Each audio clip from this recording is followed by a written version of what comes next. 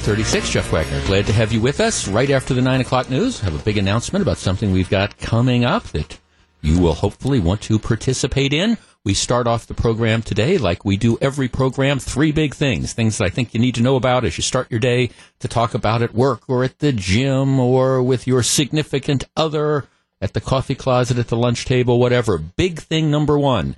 2 days down on hearings for Neil Gorsuch, who is President Trump's nominee to be on the United States Supreme Court.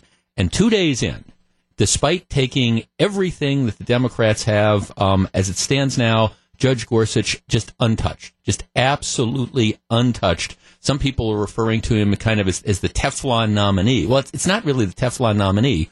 What's happened is Donald Trump has appointed somebody who is eminently qualified to be on the United States Supreme Court. Now, admittedly, he's not the choice of Democrats. They would like to have somebody who was liberal, but you're not going to get that. Elections have consequences. That's what happened when Barack Obama won, and he was able to put some of his justices on who were very, very liberal. So, that's not who Gorsuch is. But there's no question at all, and if you had any doubt in your mind, you watch what's been going on over the course of the last 2 days, and it's very, very clear that this man is eminently qualified. And candidly, nobody's been able to lay a hand on him. He has approached the confirmation hearings, in my opinion, exactly like one should. First of all, he said, look, I'm not going to speculate on future cases. You can create different fact scenarios, and I'm just not going to play along with this because these cases might come up in the future. A number of Democrats were trying to get him to agree that he would maybe look at Citizens United. Citizens United is the case that essentially allows corporations to participate and put money into the system. He said, look, I'm not going to relitigate this now. My advice would be, if people have issues with the court's decision in this case from a number of years ago, Senator, it's in your court. You pass different laws. You try to deal with the issues, and then, if the case comes up, we'll do it. He's been pushed on the whole issue of abortion. He's, again, refused to state where he comes down on that, other than to say that he believes in the value of precedent. And as a reality, I think it's going to be very difficult in 2017 to see Roe versus Wade ever overturned, but he wouldn't commit on doing that one way or the other. He just said, hey, look, these are matters that might come up beforehand. One of the things that they went after him on hard was a dissent he wrote in a case involving a truck driver whose trailer brakes froze, leaving him freezing in sub-zero temperatures in Illinois. And the argument was, he was in the dissent as to whether or not the truck driver could recover. His response was, look, this was a tough case, but I follow the law. And in my view, the law in this case resulted in the truck driver not being able to recover. That's just it. And so if you have a beef, well, you should have a beef with the lawmakers, not with me. And that, to me, that's the response that I think conservative justices or judges need to have. One of the problems you get into with liberal activist judges is when they decide to set themselves up as the arbitrator of what is right and what is fair. Sometimes there are bad laws. Sometimes applying the law as it is written results in a situation or result or an outcome which is not ideal. Or you might say it's not fair. But then it's up to the legislature to change the law. I don't think you want rogue judges running around just deciding, okay, I don't like this particular outcome. I understand what the law says, and if I apply the law this way, this is going to be what the outcome is. Well, I don't like that outcome. I don't think that's fair. So what I'm going to do is I'm going to not follow the law, or I'm going to look for ways to try to get around the law to get a result that I want. I think judges have an obligation to apply the law. And then, if the outcome is unfair or the outcome is bad, then what you do is you use it as a basis to go back and say, okay, we need to change the law. That's the way the system works. And I think it is very, very dangerous, and you've seen some of that over the last few months and the last couple of years, where you have individual judges who set themselves up as kings or queens and decide, I know what the outcome should be. This is how I want something to turn out. So regardless of what the law says, I'm going to try to all right, I'm going to try to bend the law to come out with the result I want. And if you're on the side, if you support, hey, the person suing or being sued or whatever, and you think, you want to have them win, that's great if you've got a judge that's willing to bend the law to try to get a result. But what if you're on the other side? If the law is going to operate, it needs to operate fairly. There are bad laws that are out there. I fully acknowledge it. But judges are supposed to interpret the laws, and then if the result is bad or it's unfair or it's whatever, the legislature changes the law, modifies the law, does away with the law. The executive branch, the governor, the president signs that into law, and then you handle it. I think Gorsuch did an absolutely tremendous job. His final day of hearings is today, and unless there's some smoking gun that's out there, he will sail through the confirmation process. Now, again, by sail, I mean all the Democrats are going to vote against him because it's been made very clear by liberal activists that that's what they have to do. But he's going to get 52 votes. If they try to filibuster this, there's no question in my mind that the Senate will, just like Harry Reid did before, they will change the rules to allow for an up or down vote. So Neil Gorsuch, 2 days of hearings, he remains absolutely, completely, totally untouched. And for some of us who were skeptical about the Donald Trump presidency and folks who argued, well, it's important that he makes a good Supreme Court appointment, I have to say, this is a very, very good Supreme Court appointment. Coming up, a local company, big thing number 2, fires 150 workers and then, if possible, manages to add insult to injury. I will share that story with you, and then we will discuss. It's 8:43. Jeff Wagner, 620 WTMJ. All right. The only place I've seen this reported is in the Business Journal. I'm not saying it hasn't been reported elsewhere, but I've only seen it in the Business Journal. Manpower, big Milwaukee-based company, announced last week that they were eliminating 150 jobs at their Milwaukee headquarters. This is what the statement says. The following is a statement from the company. Like many organizations, we are investing in technology to deliver the competitive solutions our customers expect. Automation and new technologies reduce the need for manual business processes, which impacts certain jobs and skill sets. Unfortunately, over the next 3 to 12 months, there will be approximately 150 job losses in our Milwaukee headquarters as we continue to automate and digitize our business. We have great people, and those that are impacted are being supported with outplacement and career transition benefits. Okay, so you hear that, and it's automation. It's just these jobs are going away. It's just unfortunate. We're going to support them. I want to share with you an email I received yesterday. Guy gives me his name. He says, Jeff, I am a retired electrical engineer, having worked 42 years in the Milwaukee area. My wife and I are enjoying our retirement years. We have 3 children who are employed in Wisconsin and who are trying to achieve the American dream of working hard to complete their education and find a good paying job. Hopefully someday they might also be able to enjoy a few retirement years.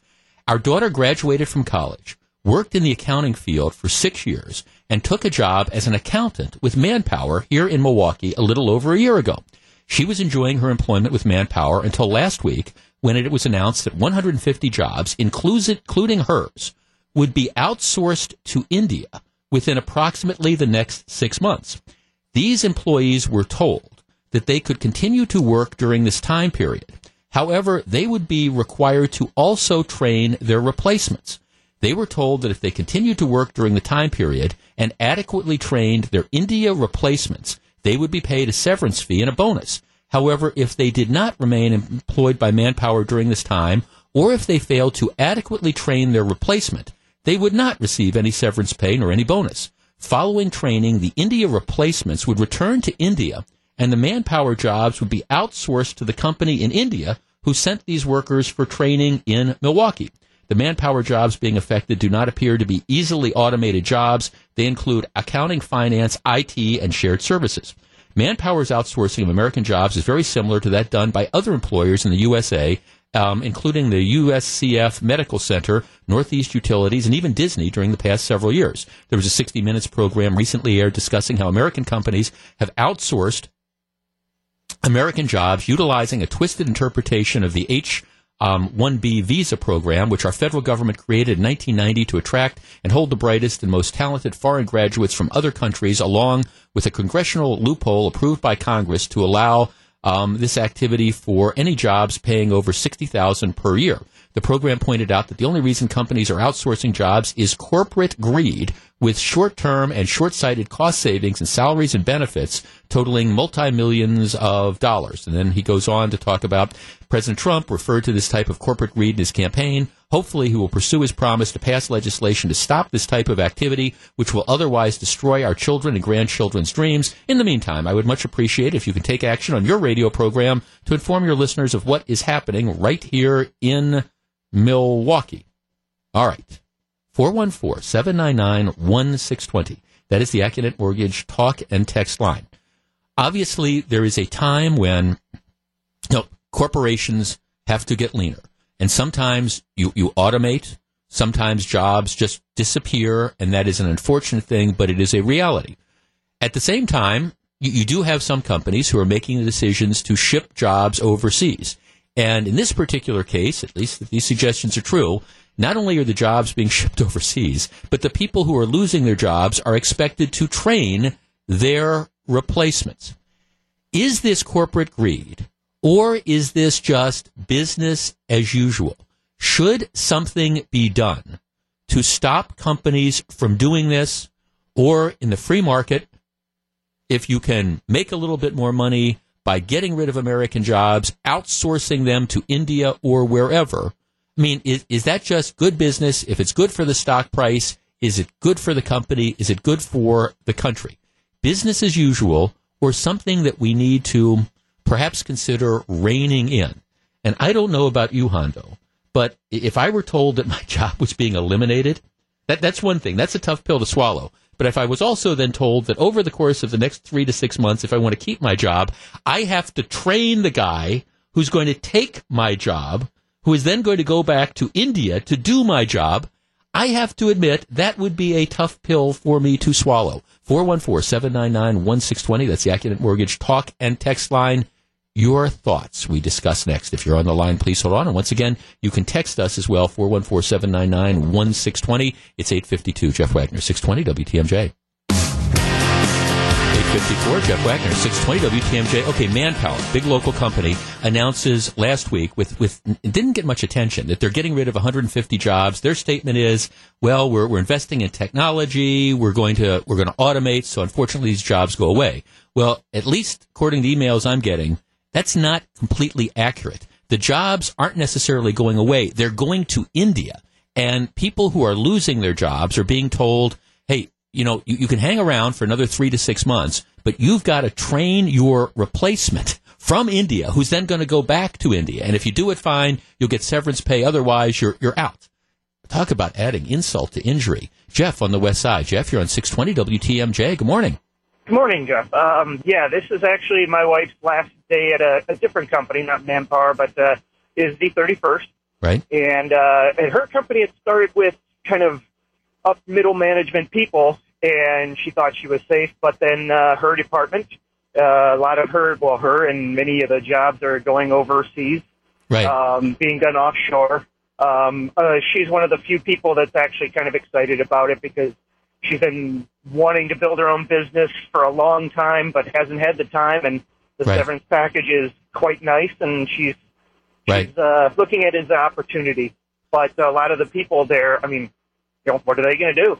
well, exactly. And of course, and this is one where at least it doesn't appear the jobs are going away. It appears that the jobs are being shipped over. See, I understand automation. I get, you put in the automated kiosk at the Wendy's so people can order. I mean, I understand all that, but that doesn't appear what this is. This woman's an accountant, and she's got to train the, thanks for, and see, in this, I understand it is business, but still. Let's see, on our text line, I lost my job at GE Medical the same way back in the early 2000s. I had to train my replacement after 5 years with GE Medical in Waukesha. I felt insulted and disgusted, but I needed the bonus in order to, pay my bills while I found a new job, and I had young children at the time. Another text, I also lost my job at Eaton Corporation in Mexico in 2009. Let's see, it's just... it's just one of these frustrating things that are out there. And again, do companies have a right to do it? I guess right now, but at the same time, if you just wonder whether or not. It's one thing if the jobs go away because of automation, but it's just, here, we're going to ship the jobs overseas. And by the way, we've got you, so you have to train your replacements. Let's talk to Sue in Kenosha. Sue, you're on 620 WTMJ. Good morning. Hi. My company did this about 3 years ago, exact thing, IT, shared services, accounting. It's been a nightmare. They even went a step farther where they targeted people with over 20 years. So now you've got people in their 50s who may not be eligible for other jobs because they've worked there all their lives. Right. And not only did they have to train their Indian replacements, some of them even had to go to India for a few weeks to do it. And I'll tell you, knowing that they were going to lose their jobs, they have to fly to India to train the person that's going to be taking their job. Wow. Exactly, and that's the only way they would get their severance pay. And being left behind, it's not pretty. The stuff you lose the experience with it, and stuff gets delayed. Some of our IT projects are 6 months delayed, and it just has not been fun. Well, yeah. I mean, and it's just, and again. Right now, there's no prohibition of doing this, but this is one of the things that when Donald Trump talks about America first, some people see this as this kind of xenophobic thing. But what he's talking about, I think, is saying, we expect something of companies, and we understand that companies have to make tough decisions. But at some point in time, do you have to think about the workers that you are impacting? And again, if this is true that Manpower is doing what it appears that they are doing, you wonder. Yes, you can get away with it, and yes, the people need the jobs, and yes, you can force them to do it, but my goodness, who thought this was a good idea? Now, thanks for the call. I appreciate it. Let's see. We got Sam who writes, we do have to rein this in. No nation can survive under these circumstances. No country can engage in long-term planning when every job and funding is leaving the country. And that's apparently what's going on. So this is the backstory. Big thing number two, what appears to be going on here, and again, this Manpower layoff firings hasn't gotten that much attention, but it doesn't appear to be just automation. It appears to be we're shipping jobs overseas, and for the people, in order to keep their job for a couple more months, they've got to train their replacements. Coming up, big thing number three, and a special announcement. Stick around, it's 8:59.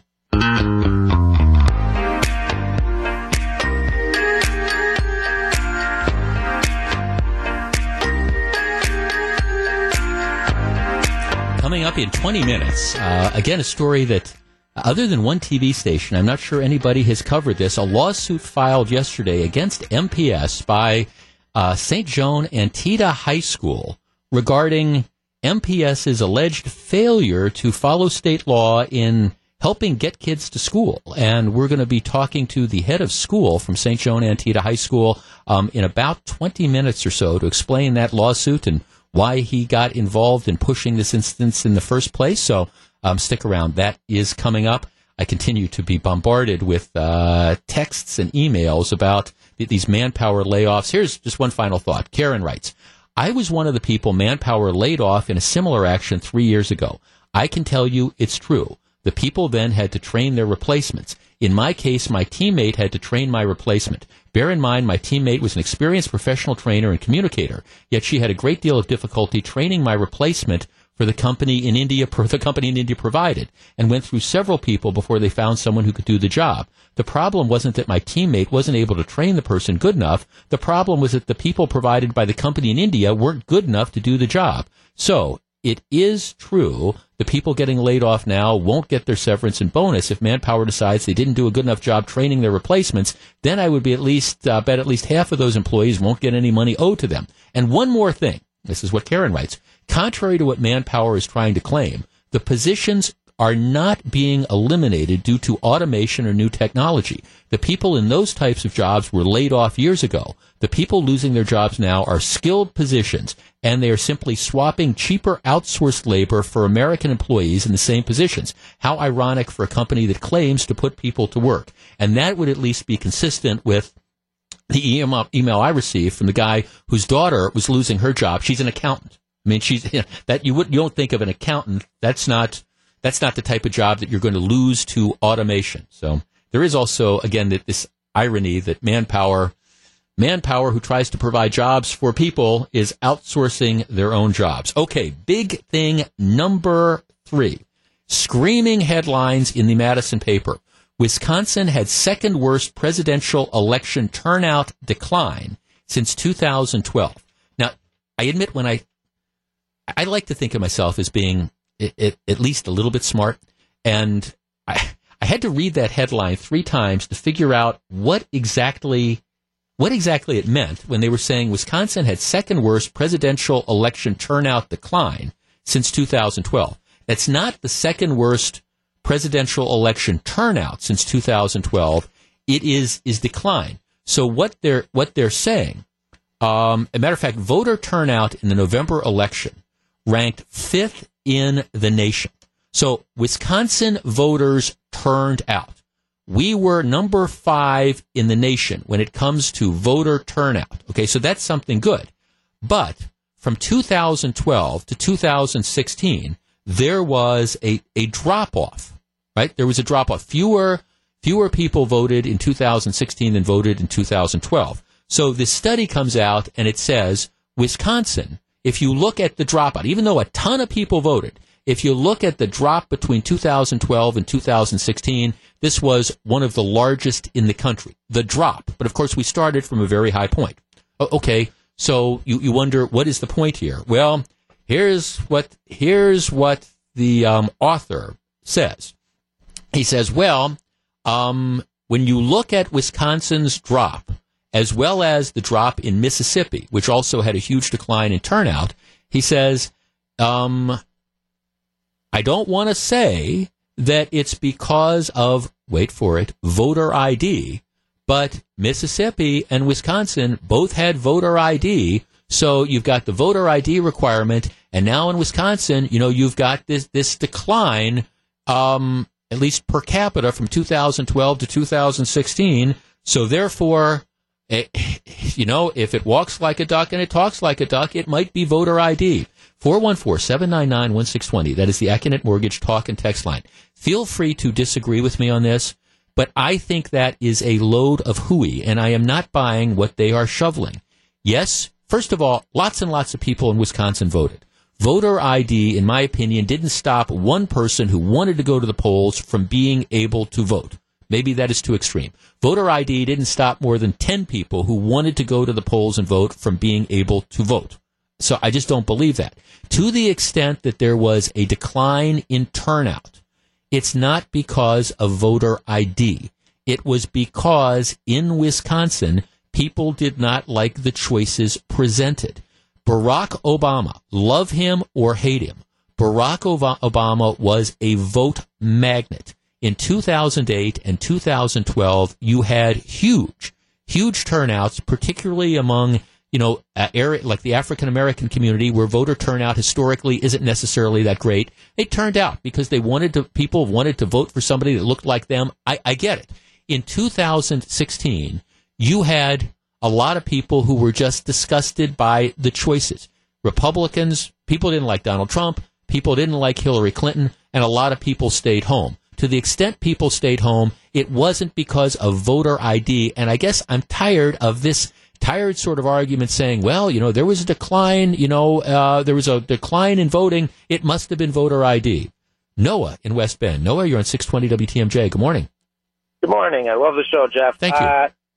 Got to tell you, I am with you. I am so sick of hearing about voter ID. I work with adults with disabilities and recently had to help one of them get an ID. And it took us about 15 minutes, and he didn't pay a dime. Right. So if you don't have an ID and that's why you're not voting, that's your choice. That's laziness. That has nothing to do with an inability to get one. And I will say I agree with your second point that, I am one of those people who I voted in the past 2 elections, except not 2016. Right. Because, quite frankly, I wasn't going to elect Hillary, and I didn't really like Trump. And so I didn't have a vote to cast. I didn't like either of them. Yeah, and I think that happened to a lot of people. Fall off. Right, yeah, I mean... the ID thing is so played out. They just need to get over it. I couldn't agree more. I mean, thanks for calling, Noah. I mean, it's just... It is this... People were not excited, or many people were not excited about the choices you had in 2016. What motivates people, particularly the casual voters... Look, I mean, I'm going to vote every election regardless, but what motivates people to go out and vote is being excited about the candidates. That's what Barack Obama was able to capture that. Scott Walker, to an extent, was able to capture that as well. People are going to run through brick walls to cast their votes. That's not what was going on in 2016 among large percentages of the electorate. Jeff writes, I was going to say the same thing. I didn't go to the polls because I had no one to vote for unless I wanted to waste it on a third party that had no chance. And voter ID has nothing to do with turnout in the 2016 election in Wisconsin.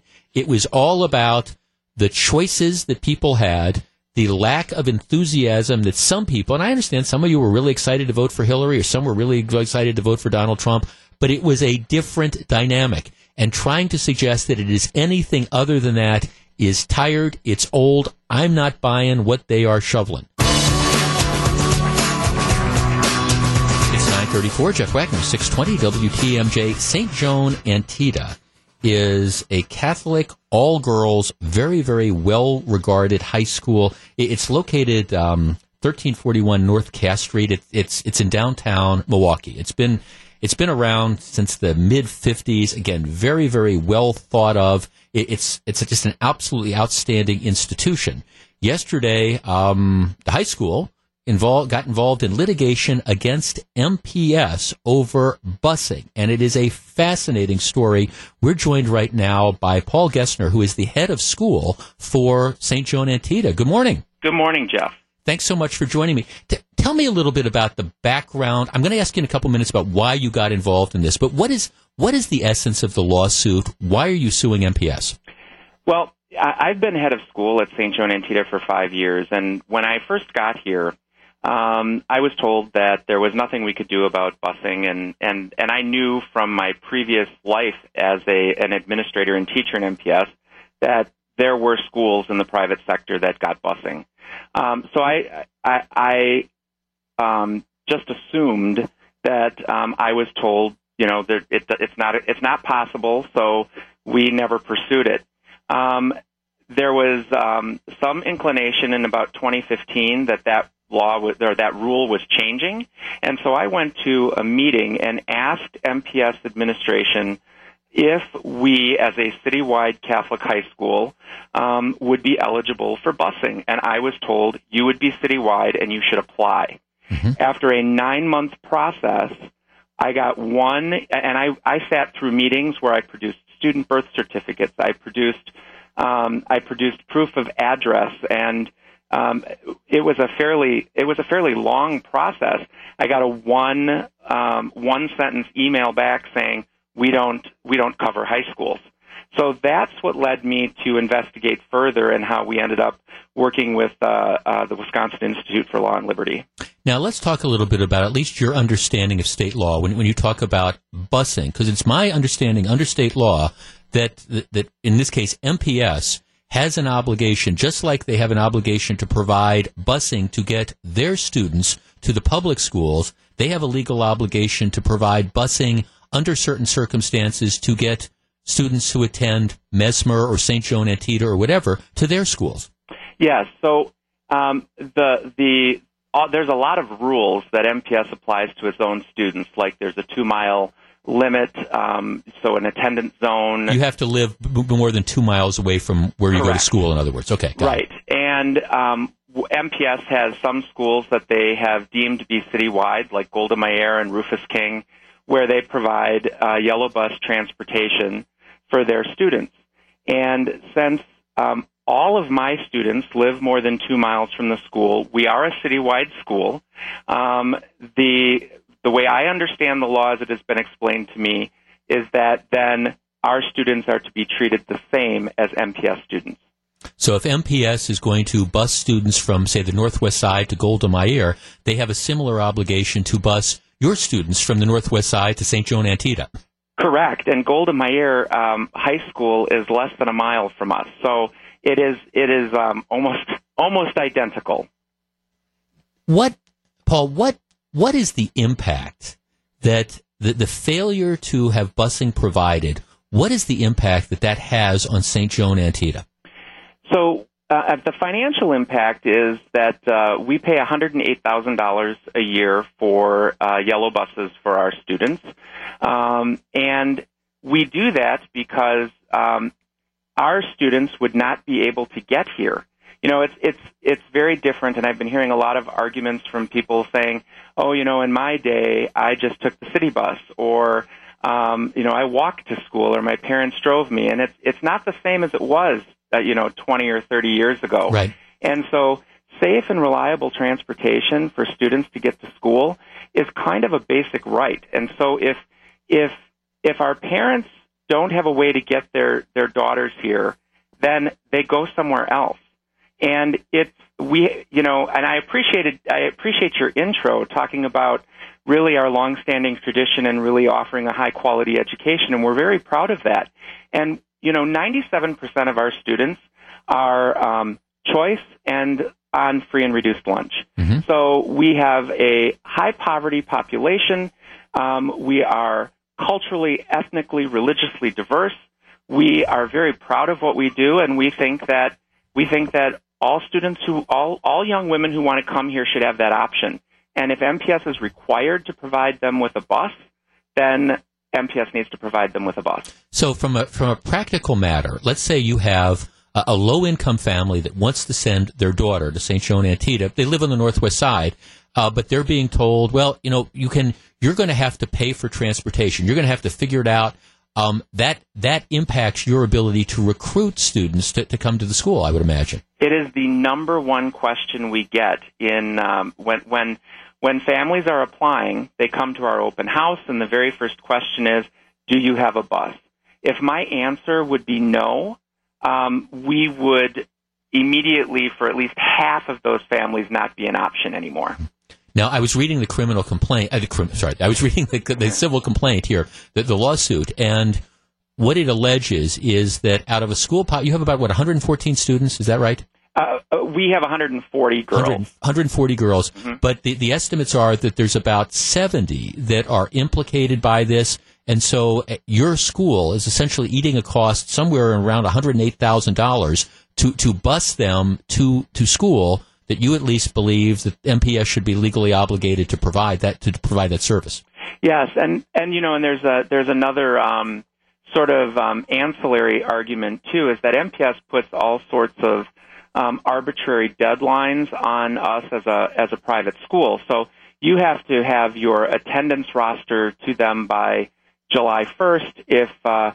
If you have not registered the student and their address by that time, they're not eligible for transportation. Well, MPS doesn't require that same thing of their students. So anybody who decides to come to St. John's in July or August or September automatically is not eligible. I would say that I would have probably 120 girls on that list if that rule were not in place. I know last fall, back in November, there was a notice of claim, which is a precursor to a lawsuit that was sent to MPS. Has MPS explained why they are refusing to at least arguably comply with the law? Have they given you any explanation as to why they're not doing this? No, there was no response to me. Okay. Now, we're, of course, the lawsuit in this case is St. Joe and Antietam. I guess this would affect potentially other, say, Catholic schools in the area as well, like Mesmer and stuff, right? Yes, I believe that there are students in other high schools who would meet the requirements of if the school is a citywide school and the students live more than 2 miles away, then they would be eligible for busing as well. Some people might say, Paul, that, well, look, you have a parochial school. Why should, big picture, why should the public school system, which, arguably maybe your school is competing with some of the, MPS schools, why should MPS have to help your students get to your school? I guess my simple answer is that that's what the law requires. So, and having been in MPS in my prior life for 15 years, I don't buy into the argument that that this is a zero-sum game. It's about the quality of education for every student, and so there are opportunities that are being made available to families, and families have that choice. And so, if part of the requirement by the law is that transportation needs to be provided by the public school system, then our position is that we would be negligent if we did not advocate for our families in this way. I mean, if it's a right that our families have, then it's our job to ensure that that right is given to them. Well, I also think, one of the key things, that's why I'm glad you could come out and talk about this, is the fact that this is done at a cost. So right now, your school is shelling out north of $100,000 to arrange for this transportation that MPS, at least according to the allegations, should be providing. And my guess is that $108,000, there's all sorts of other things that you could use that money on if you had it available instead of having to pay for busing. Yeah, that dollar amount is equal to what we spend on. We offer a 4-year engineering program.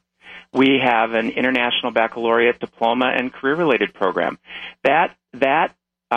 The busing is equal to each of those programs. So it is it's fairly significant. And, we could expand elective options for our kids. So there's all sorts of things that would enhance the quality of the academic experience for our kids. But, we're committed to providing the transportation. Right. And you, as a practical matter, you need to do it to compete, like you were saying earlier, because if you didn't do that, a lot of families just wouldn't be able to send their kids to your school. Correct. Right. Again, and just you got no response at all from MPS as to why they are refusing to honor what you interpret the law to be. It's been crickets, huh? And there was nothing to me, and I believe they may have had, that the city attorney may have contacted the Wisconsin Institute for Law and Liberty, but there's not been any formal communication with me. Paul Gessner, head of school. I love that title. That's like principal, right? It's a combined role. So okay. In Catholic schools, it's principal and president is head of school. Got it. Fair enough. Paul Gessner, head of school for St. Joan Antietam High School. Thanks for joining me today. Hopefully we can check in as this case works its way through the court system. I'd be happy to. Thank you. Absolutely. Interesting. This has been bubbling around for a while, and I do think what you have had happen on a regular basis is whether it's selling school buildings to vacant school buildings to charter or choice schools, or this busing instance, you have MPS, which is clearly afraid of competition, and at least in my opinion, has done pretty much everything they can to try to make it more difficult for that competition, even if that results in a higher quality educational experience. I guess it's ultimately, for the courts to decide whether state law means what it appears to say it means, which is that if you're St. Joan Antietam, MPS has an obligation to provide, busing for the kids that live more than 2 miles away, just like it provides busing for the kids who live on the northwest side that go to Golda Meir. The courts will ultimately decide that, but MPS, I think, clearly was hoping this goes away, and the answer is it's not. We'll continue to keep you updated. It's 9:47. Jeff Wagner, 620 WTMJ. 9:51. Jeff Wagner, 620 WTMJ. That is, of course, the theme to The Gong Show. Now, if you are a regular listener to this program, you know that I am a fan of junk TV. At reality TV, junk TV, call it what you want. I am mesmerized by this stuff. One of my big regrets is that Full Throttle Saloon, the dive bar that they opened up for like 2 weeks during the Sturgis bike rally every year, the thing burned down 2 years ago. It used to be a reality TV show, and in my defense, I got John McCure hooked on it. McCure and I used to watch the thing. It was just incredibly bad, but nevertheless, it kind of just like drew you in. So I love junk TV. And as I look back on my misbegotten boyhood, what I find is that I've always loved junk TV. I come by that legitimately. And there's no finer example of junk TV than the Gong Show. Gong Show was on TV when I was in college. And I can remember, actually, if I didn't have a class scheduled or something, I'd want to sit in the Union or I'd want to go home for the ability to watch the Gong Show, which was a creation of a guy named Chuck Barris, who really had an extremely interesting life. He was a songwriter in the 50s. Was responsible for some hit songs, including Palisades Park. In the 60s, he's the one that developed the dating game. And if you were a certain age, you will remember the dating game where they had, 3 bachelors that competed for a date with the bachelorette or vice versa. He created the newlywed game where you had newlywed couples that would come on and answer questions to see how well they knew each other. And then, a number of other perhaps less successful game shows as well. But the dating game was this big one, the newlywed game. Then he did other stuff called like the parent game, the family game. Those didn't really go over. But then he hit on the Gong Show, which was, it was kind of like a precursor to American Idol in a way, in a weird sort of way. But what would happen is you'd have these people that would come on and they would do their performances, and you had 3 judges, and they would end up gonging you. The show became kind of a caricature because you had a lot of people who had genuinely like bad acts. But if you were growing up in the 70s, you chances are you kind of watched the Gong Show, not necessarily because you liked it, but because you wanted to see what was going to happen next.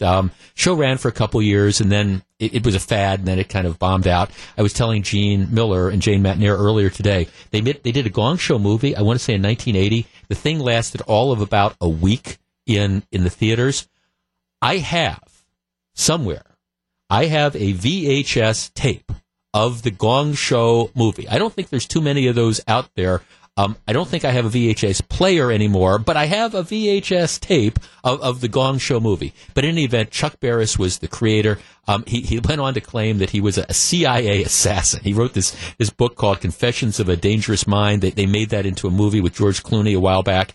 And whenever people would say to him, okay, can you show us any sort of proof that you were really like a CIA assassin? He'd say, well, when have you ever heard a CIA assassin, acknowledge that? When has the CIA ever said who worked for them? Which I guess is a point. In any event, Chuck Barris, who was an ultimate schlockmeister, but somebody who provided me hours and hours of entertainment over the years, passed away yesterday at the age of 87. It's 9:55. Jeff Wagner, 620 WTMJ. It's Jeff Wagner, 620 WTMJ. So glad to have you with us. Coming up in less than 10 minutes, what makes something a national treasure? And sometimes, is old historic, or is old just old? We'll discuss that as part of our dealer's choice coming up, like I say, in about 10 minutes. Another story out there. Yesterday, we heard that Hillary Clinton was going to, what was her phrase, come out of the woods and start being more of a presence, to which my response was, oh my goodness gracious, really? All right, that same category. Here's the story. Russ Feingold. Remember Russ Feingold? Russ Feingold, who lost to Ron Johnson 6 years ago. He was going to be the great liberal hope. He ran against Ron Johnson and lost again to Ron Johnson.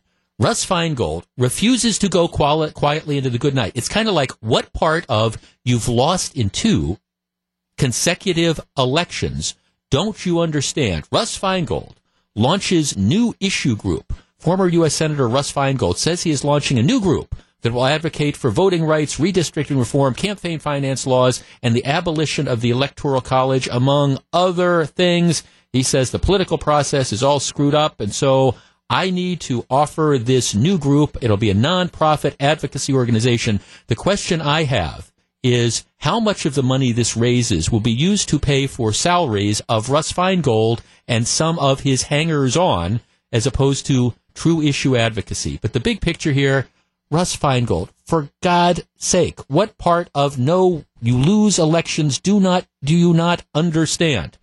I can't really believe that this would be Feingold's effort to try to keep himself relevant for yet a third run. But again, who knows? It's 9:59. Jeff Wagner, 620 WTMJ. It's 10:09. Jeff Wagner, 620 WTMJ. Jane, hang around for just a second. All right, I need to give a PG-13 related warning here. So if you're driving around the car with the little pictures and you don't want this discussion, just check out. Can we cue the music? My PG. Just come back in 5 minutes. I promise. Come back in 5 minutes. But okay. PG-13. All right. We all right. Okay. All right. PG-13. Jane, I need some female perspective on this. Happy to. All right. I'm watching today's TMJ4 yesterday. The headline of the story by my friend Julia Fellow is Principal Accuses Wisconsin Girl of Selling Sex Toys at School. Caught my attention. A Racine, Wisconsin family says the principal and the girl, who is 12 years old, attends Trinity Lutheran School on Geneva Street in Racine. She has been accused and sent home for selling sex toys at the school. All right, so now I'm thinking, oh, wow, what 12-year-old Lutheran school sex toys? What's going on? Well, it is a toy, and it's called a water snake wiggly. Now, what it is like a giant water balloon. Is what you've seen it too, right, Jane? Mm-hmm. It's like a giant. Well, I mean, I guess you could say maybe it looks kind of like a condom, but it's a giant, it's a water balloon. You fill it with water, and then it's squishy. You know, you squeeze it, and it's kind of like I have a stress ball that I squeeze. Exactly. Okay. So that's it. So the principal whistles the kid in and says she was selling what they thought were sex toys. The school's pastor said the issue already went before the school board, which sided with the principal. The dad says, in your wildest imagination, no adult could possibly view this as a sex toy. It is a water-filled bag. Now, I quickly get beyond my depth when it comes to discussing sex toys. Oh, you're so modest. So I asked you to hang around for just a minute, Jane. I mean, okay, it's a water balloon. Am I missing something? No, you're not, because I saw a picture of it earlier this morning. That was the furthest thought from my mind, right, that this was a sex toy. I mean, there's no batteries. It doesn't plug in. It's like imagine a squishy water balloon, which is, and I think it takes a fair amount of imagination to look at that and make that leap. It does. And I mean, and I saw the kid on TV, and she's saying, now I think it's a fair question as to why the teacher gave her permission to sell these things, during recess during school. But the teacher clearly didn't perceive these to be sex toys. The teacher believed these to be, they're like stress balls. They're right. As you said, a squishy water balloon, a squishy, stress balloon. Okay. Well, I wanted the female perspective on this just because I'm looking at this thing, and I guess, okay, again, PG-13 related warning. I guess maybe you can make an argument that it's somewhat phallic. Maybe you're rolling your eyes at me, Jane. Not really. Boy, I have a comeback, and I just can't. Okay.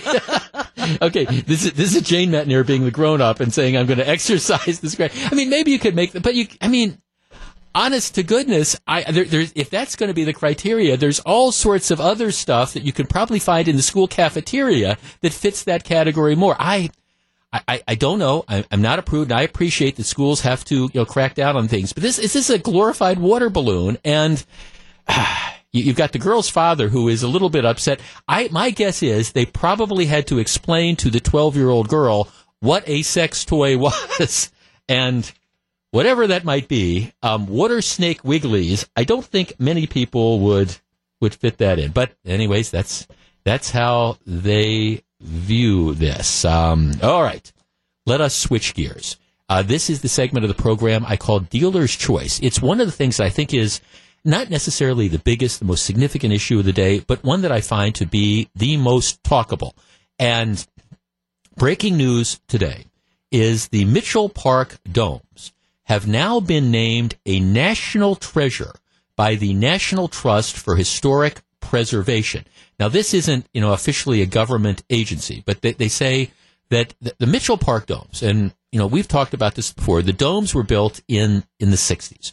The construction methods that were used were classic 1960s type of construction. You had the glass, you had the metal supports. They don't build those things now like they did back in the early 1960s when they built the domes. And the reason is because construction techniques have advanced dramatically over the last 50 years. Now, my point has always been, when it comes to stuff that's old, there is always a useful lifespan of things. And not everything that is old is historic. Sometimes it's just old. And sometimes things outlive their usefulness. And rather than trying to say, let's take millions and millions of dollars and put it into an old, antiquated, decrepit building, sometimes it's best just to say that the building, it was great, it served its utility, now we have to move on. Well, anyhow, this group that has now said this is a national treasure says we have to keep this. And there's no way that we could lose or should lose this structure. Now, the estimates are, in order to upgrade and repair the domes, most people seem to think it's going to cost $60 to $70 million at a time when there's all sorts of cultural demands when, time was coming on, with time. Now, this group says, well, we think we could do it for $18.6 million, prioritizing the demands, the problems that are water leakage. But they're saying about $20 million. Most people are saying, no, you're not going to be able to get it done for $20 million. It's going to be $60 or $70 million. But the group is saying the domes are a national treasure, and they need to be preserved at all cost. All right, 414-799-1620. That is the Accunet Mortgage talk and text line. Over the years, I have been to the Mitchell Park domes. I like the experience of going to the Mitchell Park domes, particularly in the middle of winter, where it's great. You walk inside, especially the tropical things, and you think, oh, gosh, there is going to be a summer. They've been around for going on 60 years. They are clearly in desperate need of repair. They were closed for a while because you had chunks of concrete that were falling off. There are all sorts of cultural demands that are being put on. For example, the Milwaukee Public Museum wants to get out of its current location. They want to move to another place. That's going to be $100 million. You've got the needs for the parks. You've got the needs for the zoo. All right. Are the Mitchell Park domes really a quote-unquote national treasure? And if it costs tens of millions of dollars to repair them, is it worth the money? 414-799-1620. That is the Accunet Mortgage talk and text line. And I guess I would be curious as to, when was the last time you were at the domes? And, if you look at the priorities that are there, should repairing/replacing them be one of the top priorities? Or are there other national treasures around that are perhaps more worthy of the money, if we accept the fact that we don't have a bottomless pit of money? 414-799-1620. That's the Accunet Mortgage talk and text line. Back to discuss next. It's 10:18. This is Jeff Wagner. It's 10:20. Jeff Wagner, 620 WTMJ. So glad to have you with us. A Milwaukee businessman says he will soon decide whether or not he'll seek the Democratic nomination for governor next year. Who is he? Why does he think he's a good fit for the job? Why does he think he can beat Scott Walker? Get the details on Wisconsin's Afternoon News page at WTMJ.com. Okay, tonight there's going to be a meeting of a committee of the county board, county's task force on the domes. It's going to be meeting tonight. This preservation group has declared the domes a national treasure and said they must be preserved and maintained at all costs. And they say, hey, we've got this report that says everybody else is wrong. We can fix it for $20 million, not the $65 or $70 million that everybody else says it's going to cost. All right. I like the domes. I don't remember the last time I have been there. I mean, I'm not anti-dome. But at the same time, tastes change, preferences change. We have lots of needs when it comes to cultural things around here, whether it's the parks or whether it's the art museum or whether it's the downtown museum or whether it's the zoo. So, let's just lay this on the table. Whether it's, okay, $20 million, you can maybe repair and get a little bit more useful life out of them.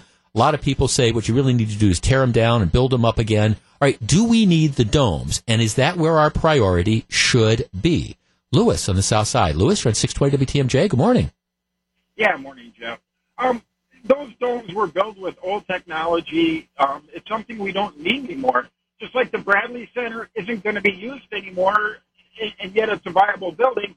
The domes are not viable anymore.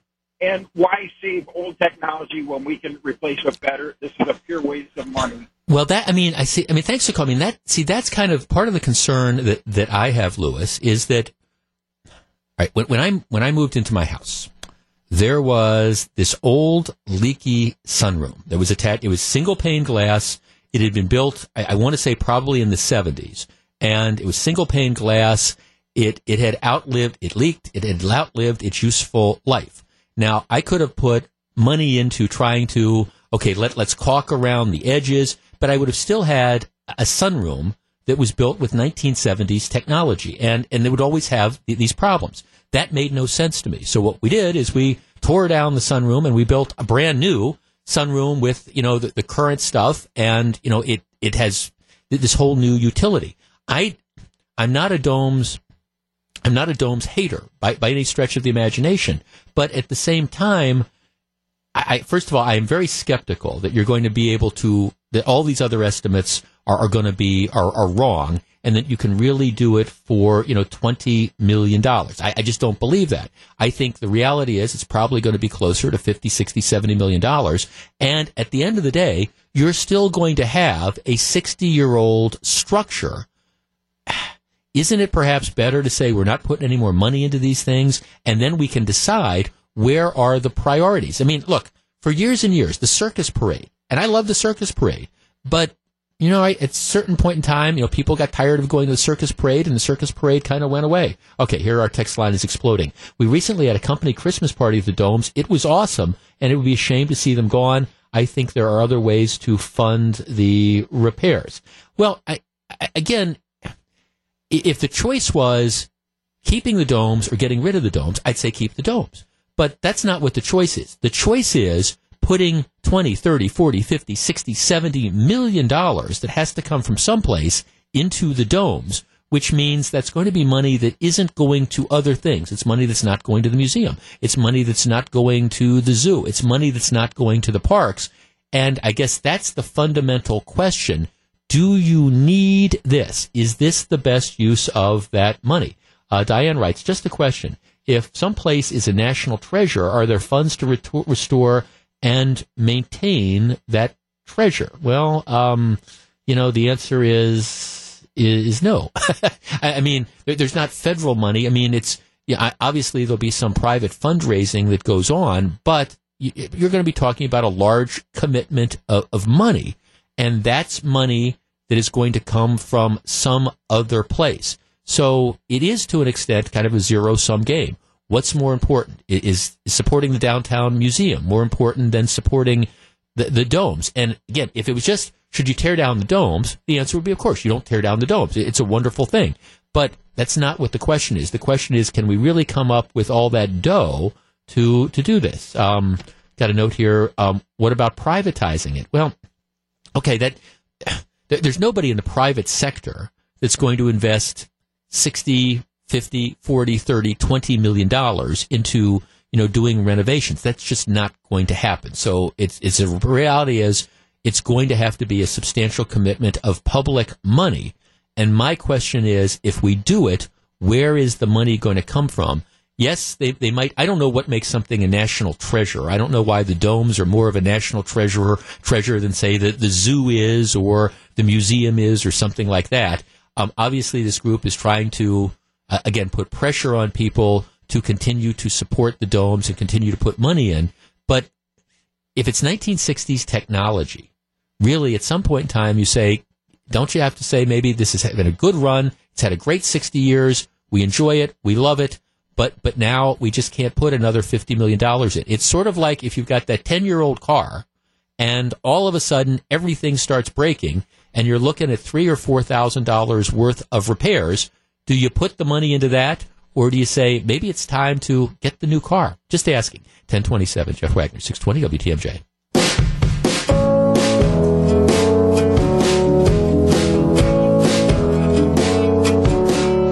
It's 1034, Jeff Wagner, 620 WTMJ.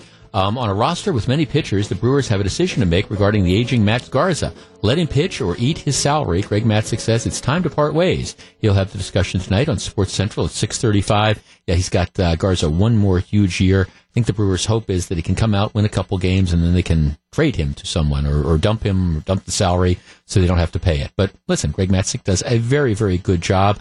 Earlier today, we announced the date for Insight 2017. It's going to be April 19th at the Country Springs Hotel. Tickets go on sale on Friday. One of our themes of the program this year is I want to give you an opportunity to meet the people behind the headlines. And we're finalizing our guest roster, but we've got some great ones. We announced today one of the segments is going to be devoted to we've got not one, not two, but three justices from the state of Wisconsin Supreme Court.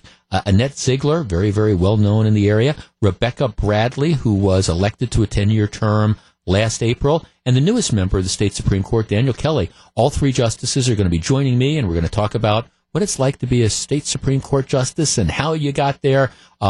Lots more guests that we'll be announcing over the course of the next couple days. But mark your calendars. Tickets go on sale on Friday.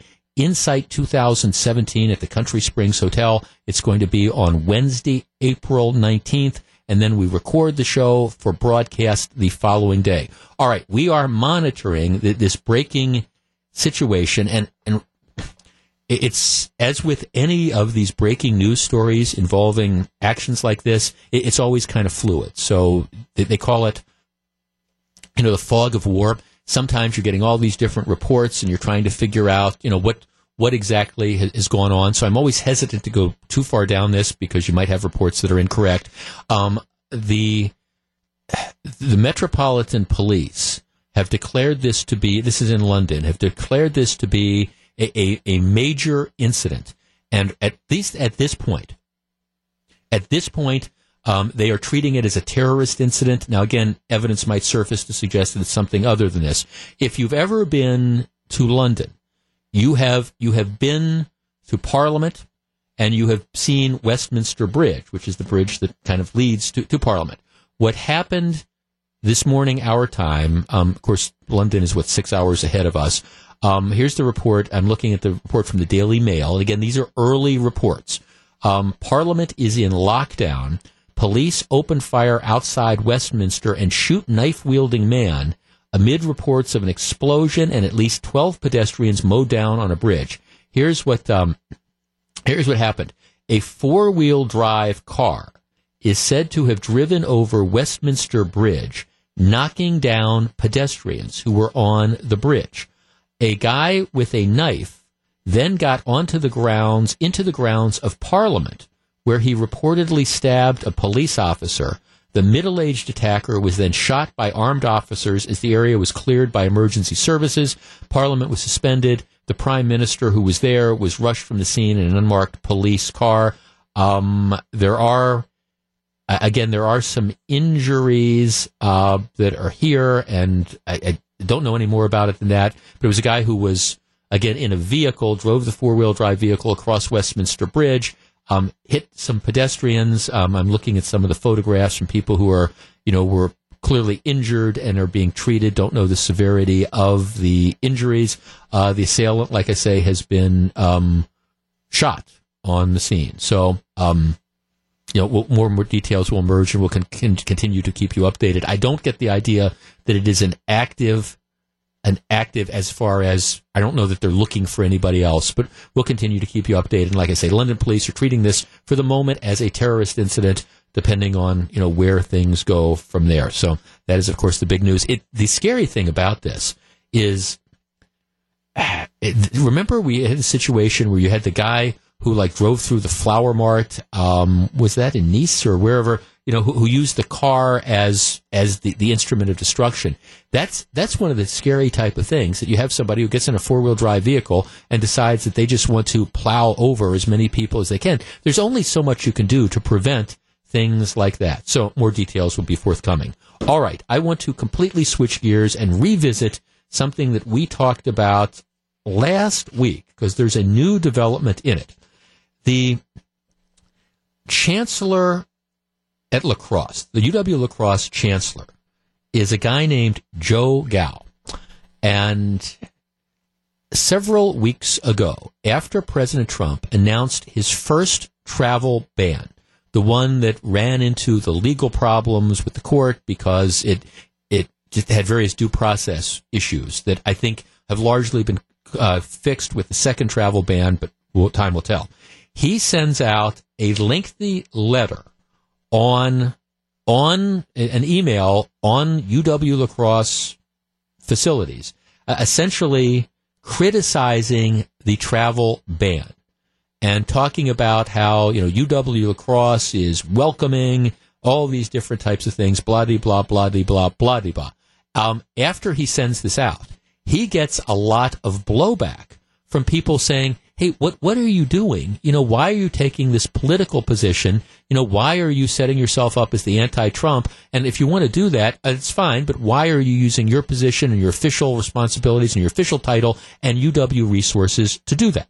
So he ends up then backing away from that statement that he sends out. Well, what happens is there is a UW La Crosse police dispatcher, and what ends up happening is after that email comes out, she apparently engages. She's talking to one of her coworkers, and the way I think it happened is the coworker kind of engages her, and this woman says they're talking about the letter that the chancellor sent out, the email the chancellor sent out, and the lady says, "Hey, I agree with Trump's travel ban. I think it's going to prevent terrorists from entering the country. And, those people, who are coming into the country, I think they should go back from where they came." Now, maybe you agree with her. Maybe you disagree with her. But last time I checked, even in La Crosse, it was kind of a free country. So she is responding to the political statements that the chancellor ended up making. Well, the employee that she says this to then goes and complains. I can't believe this woman said that. She said these people should go back where they came from, and she supports the travel ban. And the chancellor then fires this dispatcher, fires her, allegedly saying that she had violated their code of conduct by engaging in unbecoming conduct. Unbecoming conduct means using threatening or abusive language directed towards a fellow employee, and that includes offensive language, whether or not it's directed towards anyone in particular, regardless of the intent. So presumably when she says, hey, I agree with Trump's travel ban, and I think some of these people should go back where they came from, that now is, at least in the minds of the chancellor of UW La Crosse, that is a fireable offense. So he tells her, you're going to be terminated unless you resign. She says no. So they fire her. Well, then the lawyers get involved, and the lawyers go to the chancellor, and they say, I'm kind of paraphrasing here, what the hell were you doing? It's like, you just fired this woman for doing that? No hearing, no due process, no nothing? You better get her job back. And so then, with his tail between his legs, the lefty chancellor at UW La Crosse says, okay, we're sorry we did this. We didn't give her due process. We're going to offer her job back. Well, here's the latest development. Apparently, her attorney says, okay, she was fired improperly. Her rights were violated. She was fired for expressing her opinions, and she wants $250,000. At which point in time, now the chancellor is kind of humming, I $250,000. Well, we're not going to pay, but we're not going to pay. All right, 414-799-1620. That is the AccuNet Mortgage talk and text line. What do you think about this entire situation? The decision to fire the woman by the left-wing chancellor at UW La Crosse for responding to his email in the first place. The decision to then back off after the lawyers tell him that he's out of line, offer her a job back. Now she says, I want $250,000. I was wrongfully terminated. Your reaction to this entire story. 414-799-1620. That's the AccuNet Mortgage talk and text line. Did she deserve to get fired? Does she deserve $250,000? What do you think? We discuss next. It's 1044, Jeff Wagner, 620 WTMJ. 6:48, Jeff Wagner, 620 WTMJ. Okay, the lady was originally fired or forced to resign by the UW-La Crosse chancellor because, well, I think the reality is he didn't like the fact that she didn't like what he said about Trump's travel ban, and she said so.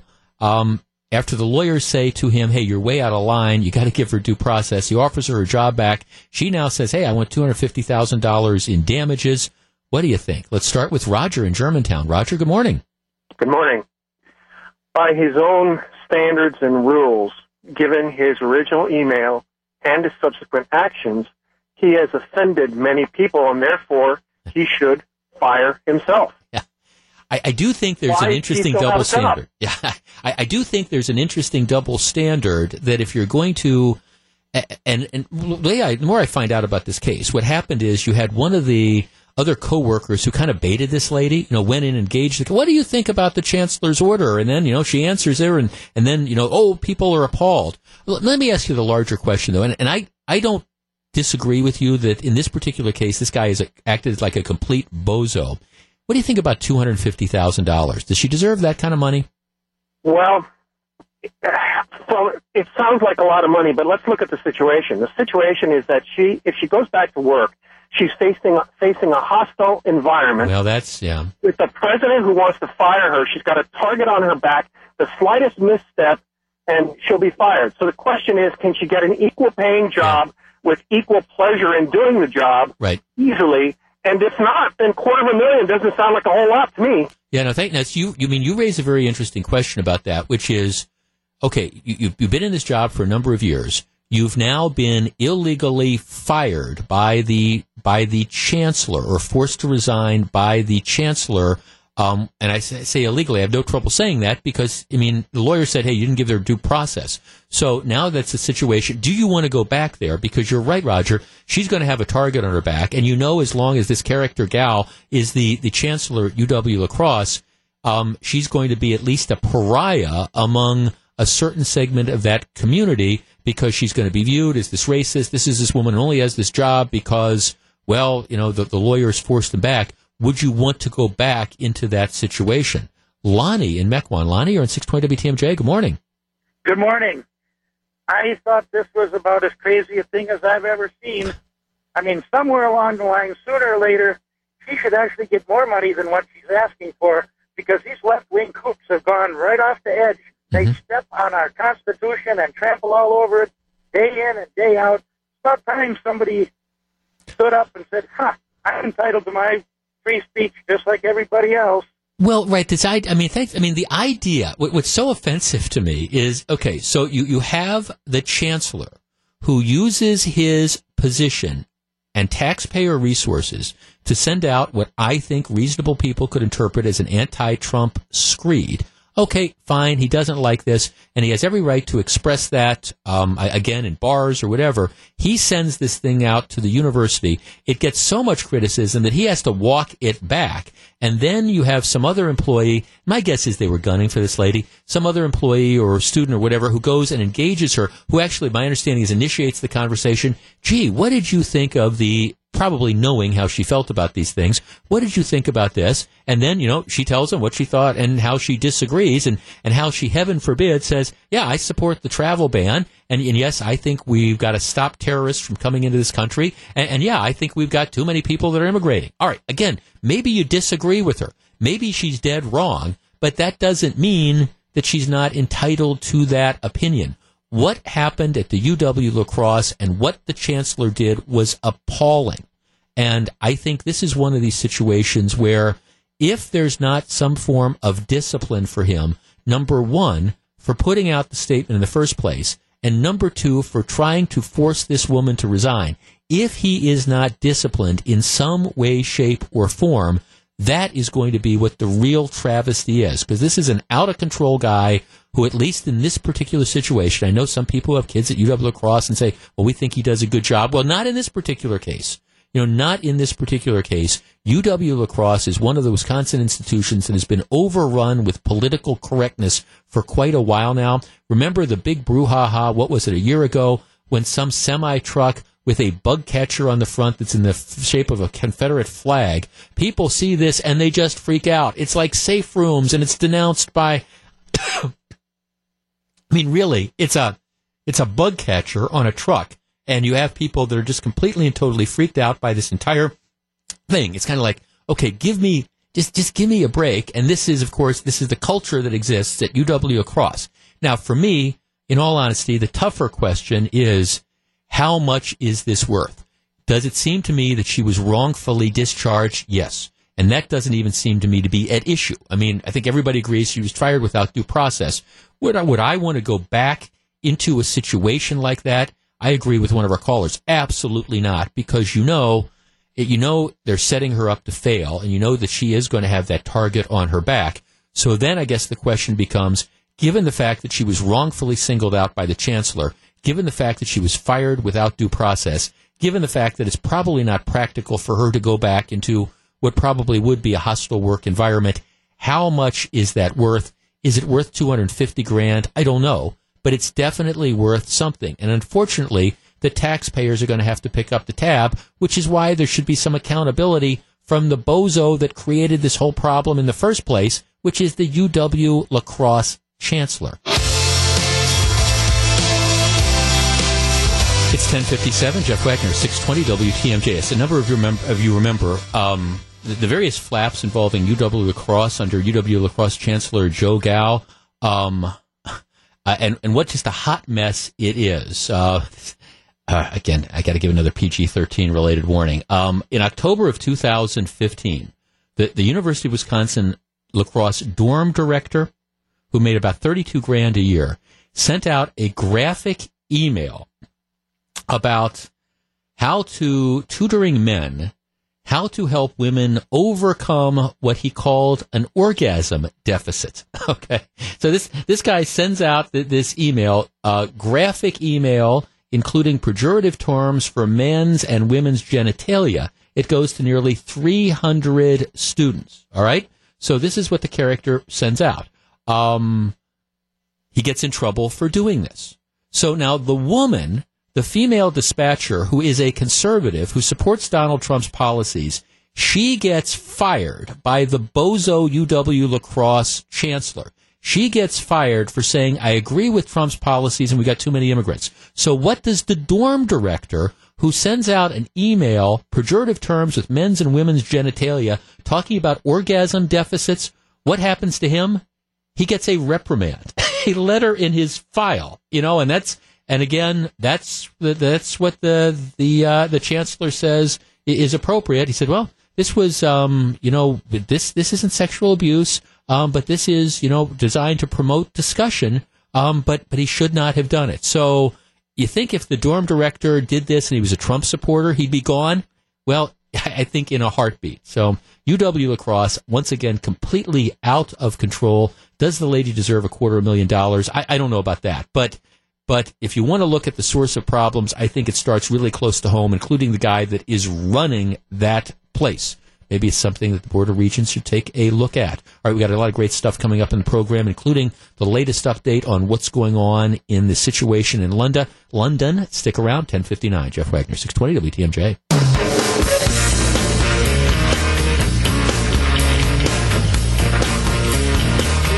It's 11:09. Jeff Wagner, glad to have you with us. We will continue, of course, to keep you updated on what's going on in London.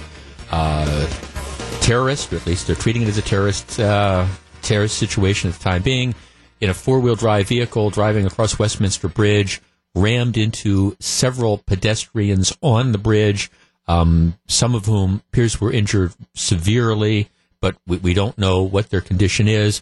The person then got out, was carrying a knife, stabbed a police officer, and then was shot. So the incident appears to be over to that extent, but now everybody's trying to figure out, what is the aftermath of that, and we will continue to keep you updated on that.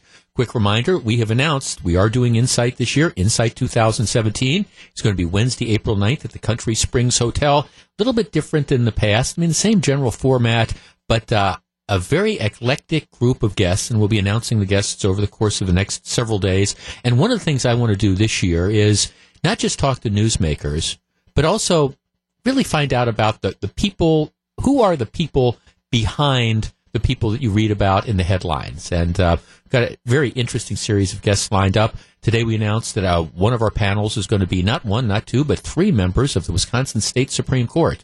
And I don't want to talk to them about what their ruling is going to be in a particular case. That would be inappropriate. But I want to talk to them about who they are and how they got where they are and their perspectives on life and what it's like to be.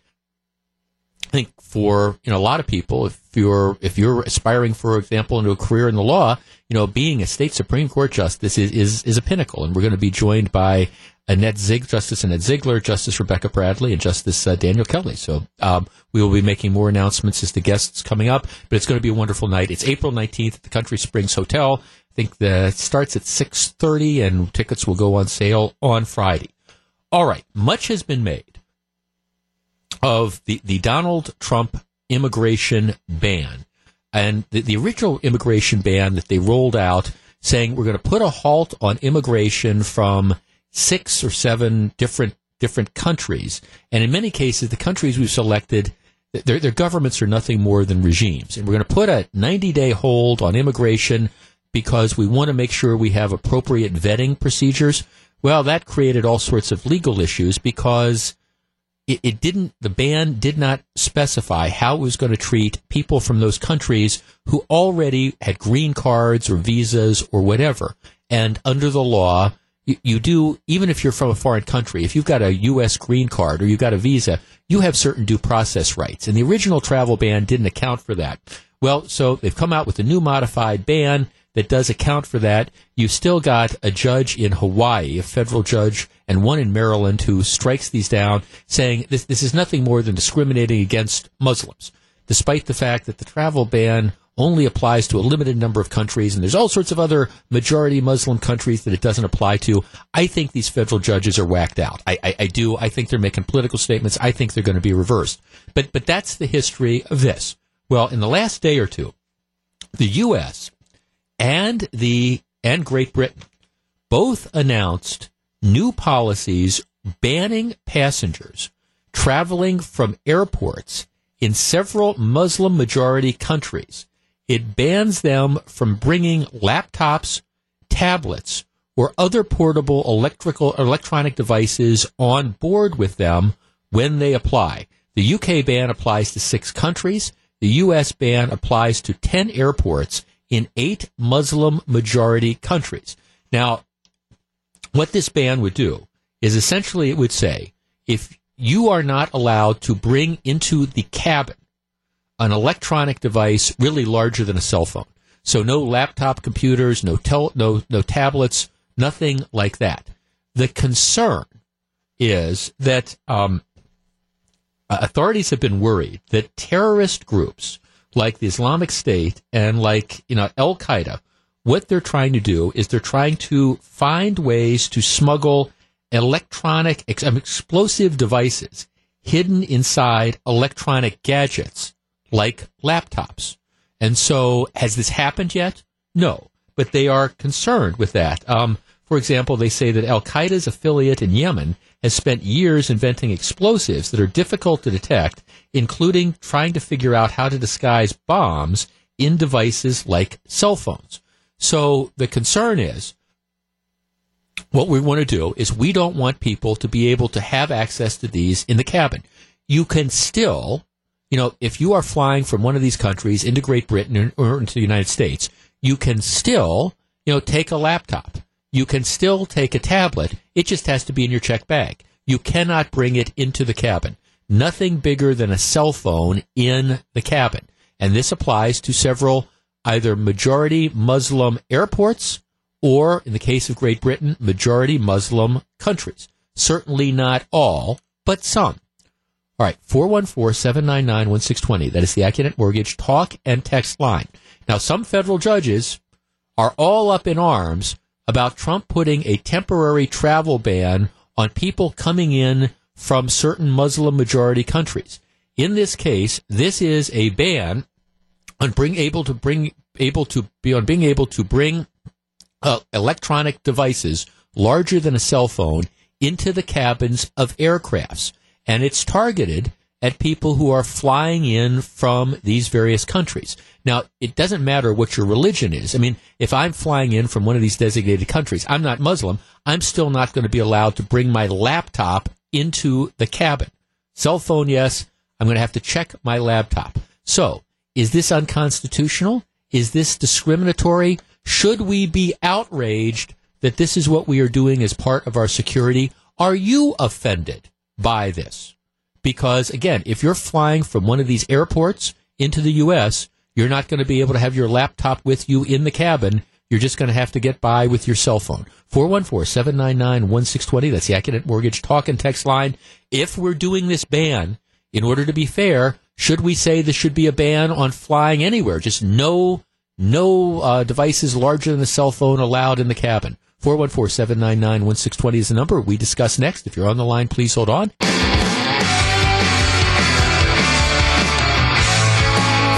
It's 11:18. Jeff Wagner, 620 WTMJ. Kevin in Milwaukee. Kevin, you're first. Good morning. Good morning, Jeff. What do you think? Well, my concern is I travel periodically to Africa, and on them 18-hour flights, it's nice to have the TVs in the back of the seat. So now you have Boeing talking about bringing out planes that don't have them, with the understanding you can be able to use your laptop, or tablets or this. So if they do put this ban through, what is that going to leave companies like Boeing, trying to...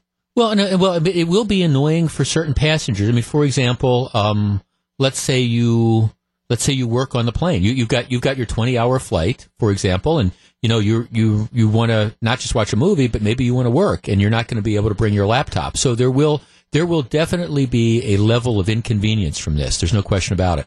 Sure. But I guess the question becomes, all right, so it's inconvenient. So you have to, bring a folder with some of your work so you don't get to work on the computer. Is that unreasonable?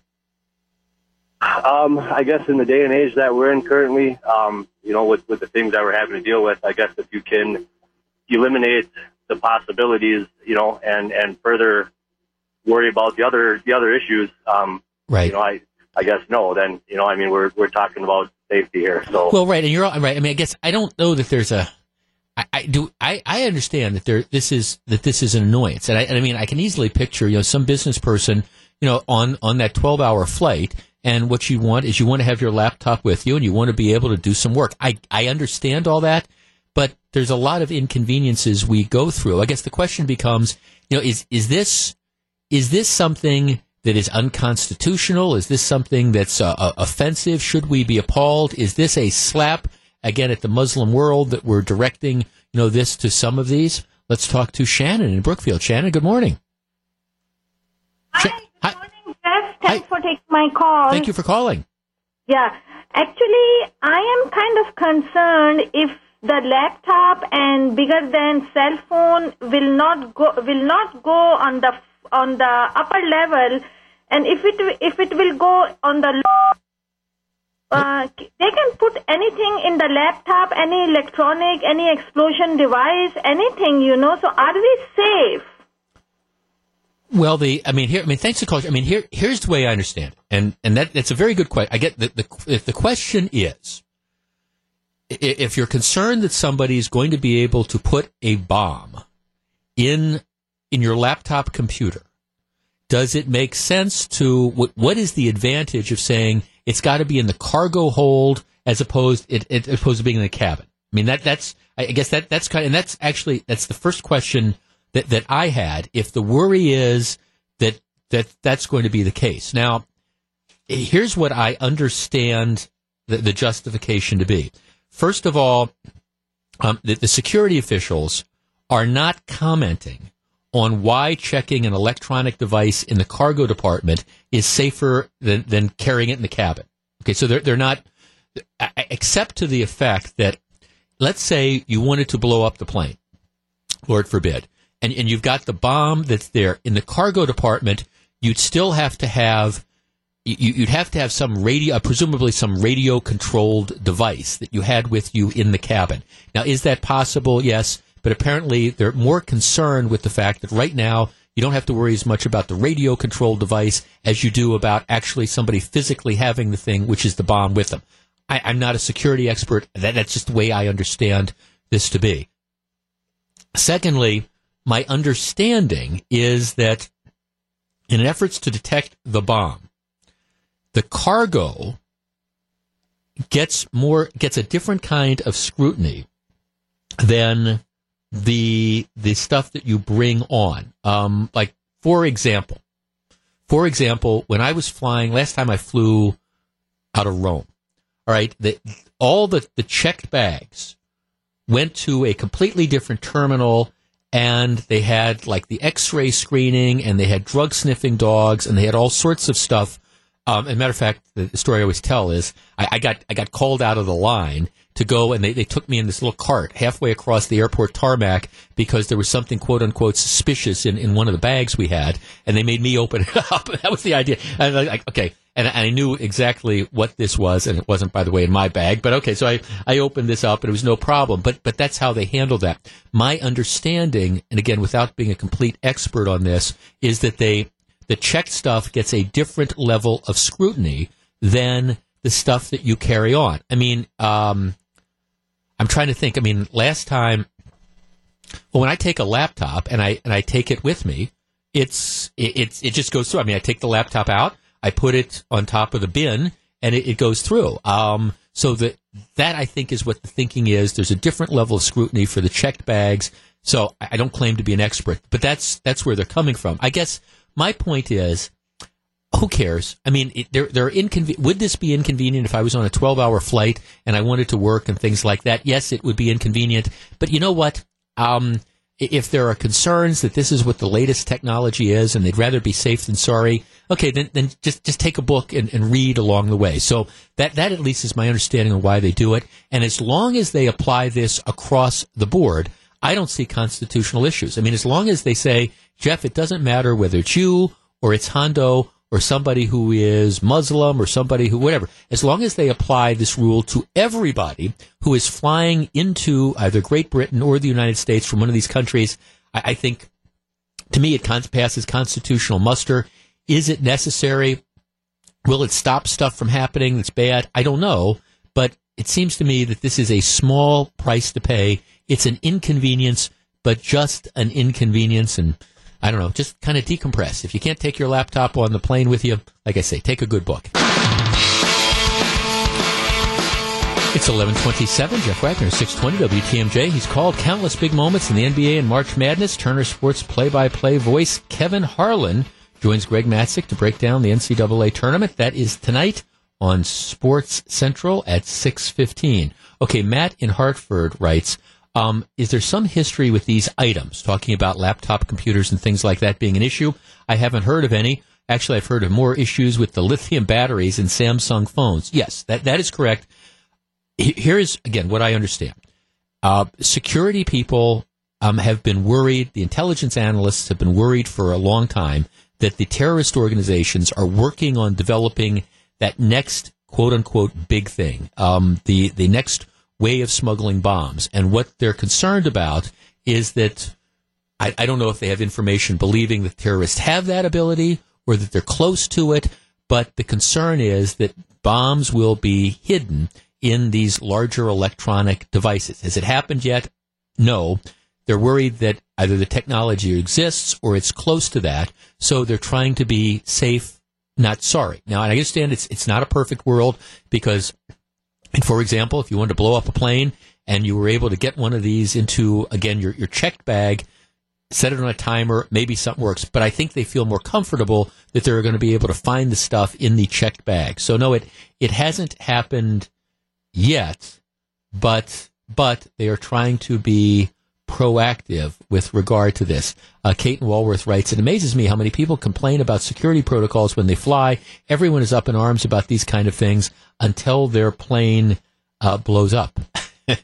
Well, that's the whole idea. We're trying to make sure that those planes don't blow up, and it's an inconvenience, but there's a lot of inconveniences that go with flying. No surprise here. News of the day. Sears and Kmart says substantial doubt they can stay in business. I remember when America shopped at Sears. When I was growing up, Sears was the big store. Actually, the Sears on North Avenue, that was like the place that people came from all over southeastern Wisconsin to shop at. Well, now Sears and Kmart are going, just belly up faster than you can imagine. The company that owns Sears, the department store chains that dominated retail for decades, said yesterday it faces substantial doubt about its ability to stay in business unless it can borrow more and tap cash from more of its assets. Sears has been selling off the Craftsman brand. Sears has been selling off the Kenmore brand. They're just right now, and they're just flailing. They say their historical operating results indicate substantial doubt exists related to the company's ability to continue as a going concern. It is amazing to me that when you consider what a presence Sears was in the American culture, Kmart to a lesser extent, but especially Sears, that we would now be talking about essentially 2 years from now, there's probably not going to be any Sears. When they come out and they say, unless we can tap into a huge new source of cash, we're probably going to go under. And my question would be, okay, who in their right mind would lend Sears any sort of substantial sums of cash? So Sears used to be where America shopped. Probably not in a couple years. Not proud to say that, but I think it is just the reality. It's 11:35. Jeff Wagner, 620 WTMJ. Paul Ryan, Speaker of the House of Representatives, is supposed to join us this time tomorrow. I think we're scheduled to talk to Paul at 11:45.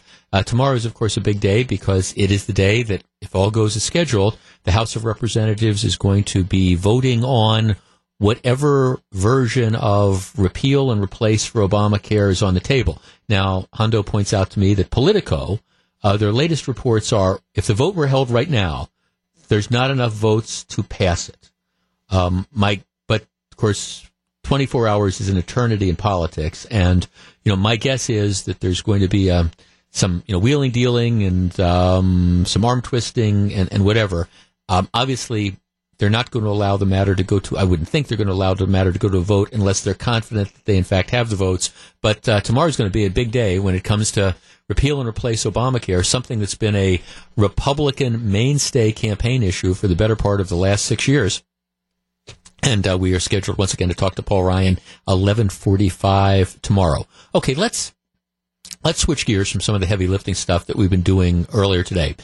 It's no secret, I'm a huge fan of movies. I will say I fell out of the habit of going to first-run movies, actually going to the movie theater. Now, the only time lately that I go to movie theater, historically, the only time in the last several years I'd go to movies is if my niece or my nephew, more particularly my nephew, who's into the big Marvel blockbuster films, I'd go with him and my brother and sister-in-law and my niece, and we'd go opening night for Iron Man or for the Avengers or whatever. And it was kind of like a family sort of thing, which is something that we could all do together to go to the movies. But other than that, typically I don't go to first-run movies. Now lately, I have been going out on dates occasionally, and then you just, movies become date nights and things like that. So I have been going to the movie theaters a little bit more, but still, as somebody who watches movies, most of the movies I end up seeing,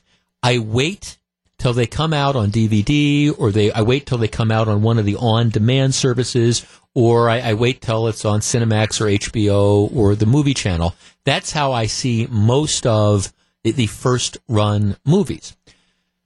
Typically, what happens is the distributors, the people that make the movies, who then distribute them to the movie theaters, they have this deal. As a general rule, most major movies are only made available for people to rent or download or whatever 90 days after their release. So if you want to see the first-run movie, you're going to have to wait. You're going to have to see it in the theater, or you're going to have to wait 3 months. And that's the way that essentially you force people to go to the theaters. I don't mean force in a bad way, but it's like, hey, this movie is coming out. I could wait till it comes out on DVD, or I could wait till it comes out on demand so I could get it, but I don't want to wait 3 months. I want to see the latest John Wick movie with Keanu Reeves. I did see that movie as well. That was not a date movie, by the way. But that John Wick 2 was not a date movie, but I did see that with my best friend and my best friend's son. So anyhow, but typically it's 90 days before these things are available. And that's what the movie theaters That's what they kind of insist on, because they, if they know that for these first-run movies, they want there to be some degree of urgency. They want you to have to come out, and spend the $18 on the, giant 10-pound Nestle's Crunch Bar or whatever that is. They want to make you do that. And if people knew, gee, this movie is opening on Friday, but 2 weeks from now, I can get it on demand. Well, a lot of people might say, well, I'll just wait for it on demand. I don't want to wait 3 months, but I could wait a week or two. Well, here's the latest story.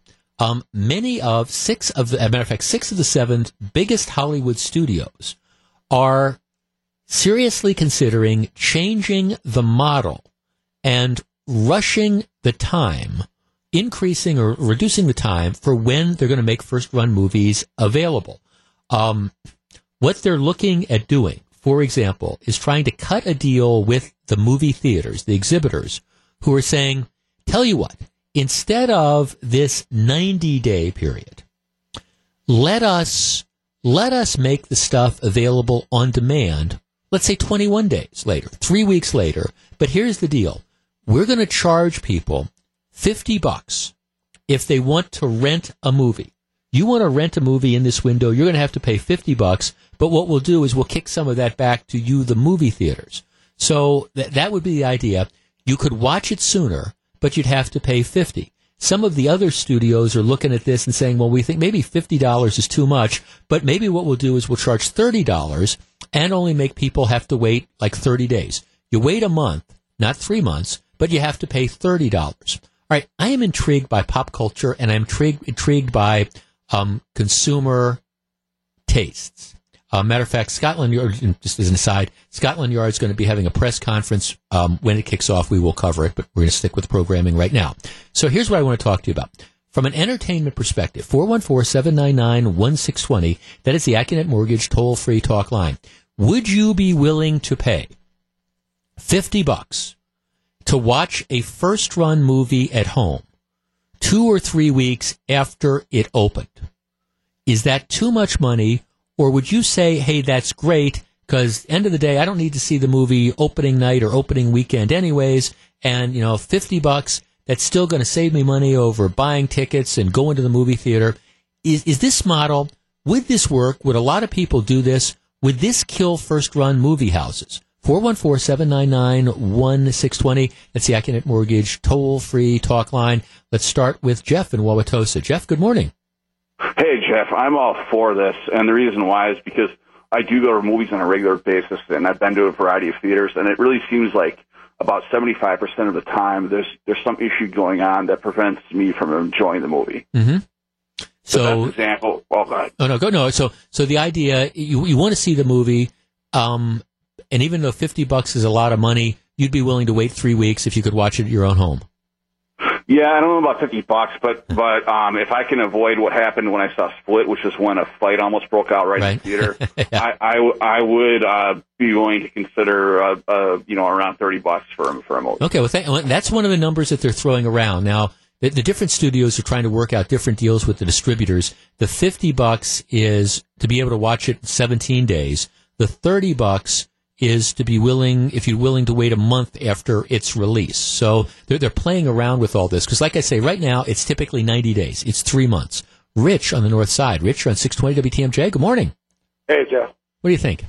I think it is kind of tough at first because now when you go to a theater, like I always go to that big screen bistro. Right, sure, out in Waukesha. Yep, sure. Yeah, I got a lot of the creature comforts there. Yeah. And I'm paying a pretty penny anyways. Yep. So that 50 isn't all that enticing. However, if they were to say we could pay that 50 and see it the same day it actually drops in theaters, I'll drop that 50 immediately. Yeah, I don't think anybody's talking about that though, because I think the movie theaters are afraid if you did that, it would completely put them out of business. Well, they're going to go the way of the shopping malls eventually. You think so? I think so. We're going to download everything. Yeah, I think that is the challenge. And that's why they're trying to kind of reach an accommodation. And part of this deal is, out of that $50, there would be some money that would be kicked back to the movie theaters to help make up for the lost business. I have to tell you, I think if this becomes the vogue, if this becomes the norm, I think you're exactly right. This will, this will hasten the dinosaur in the tar pit thing because, I mean, more and more people will, I think, get used to that. And how many movies really come out that you have to see on opening night? I mean, I understand there's some. Now, the flip side, what movie theaters have going for them is, again, it's the date night thing. It's something for, it's something you can do, and it's someplace you can go, and that's always going to have an appeal. But, there's all sorts of other things that people can do in that regard as well. I think this is going to happen in the next couple years. I don't know exactly what version of this is going to be, but my prediction is within a year or so, you're not going to have to wait 90 days anymore to be able to watch a first-run movie. You might have to pay, and I don't know what the dollar amount is going to be, and I don't know if it's going to be 2 weeks or 3 weeks or 4 weeks or a month, but I do think this is a trend, and I think just like we've looked at the demise of newspapers, this is going to hasten the demise of movie theaters. It's 11:45, Jeff Wagner, 620 WTMJ.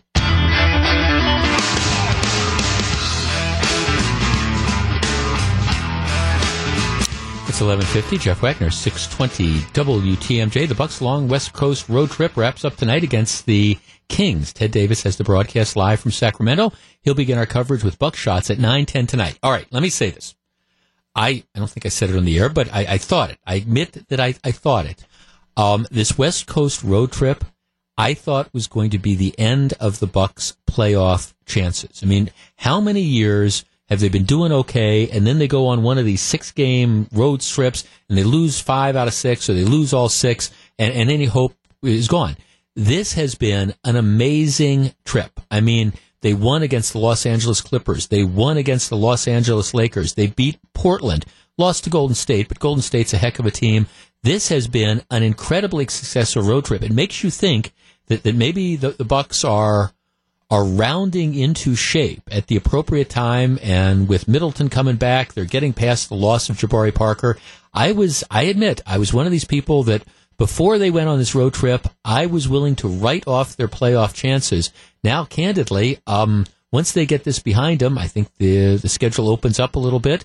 I would not be surprised to see the Bucs not only make the playoffs, but if they continue playing like this, they could be a 6 seed, maybe. I'm not sure much higher than that, but, not necessarily somebody that's going to be cannon fodder for the Cleveland Cavaliers in the first round. And credit where credit is due. I was skeptical, but I think this is pretty good. Okay. It's coming. We've got rail. If you thought it was safe to go back to the streets of the city of Milwaukee, well, get ready for more construction. The rails are here.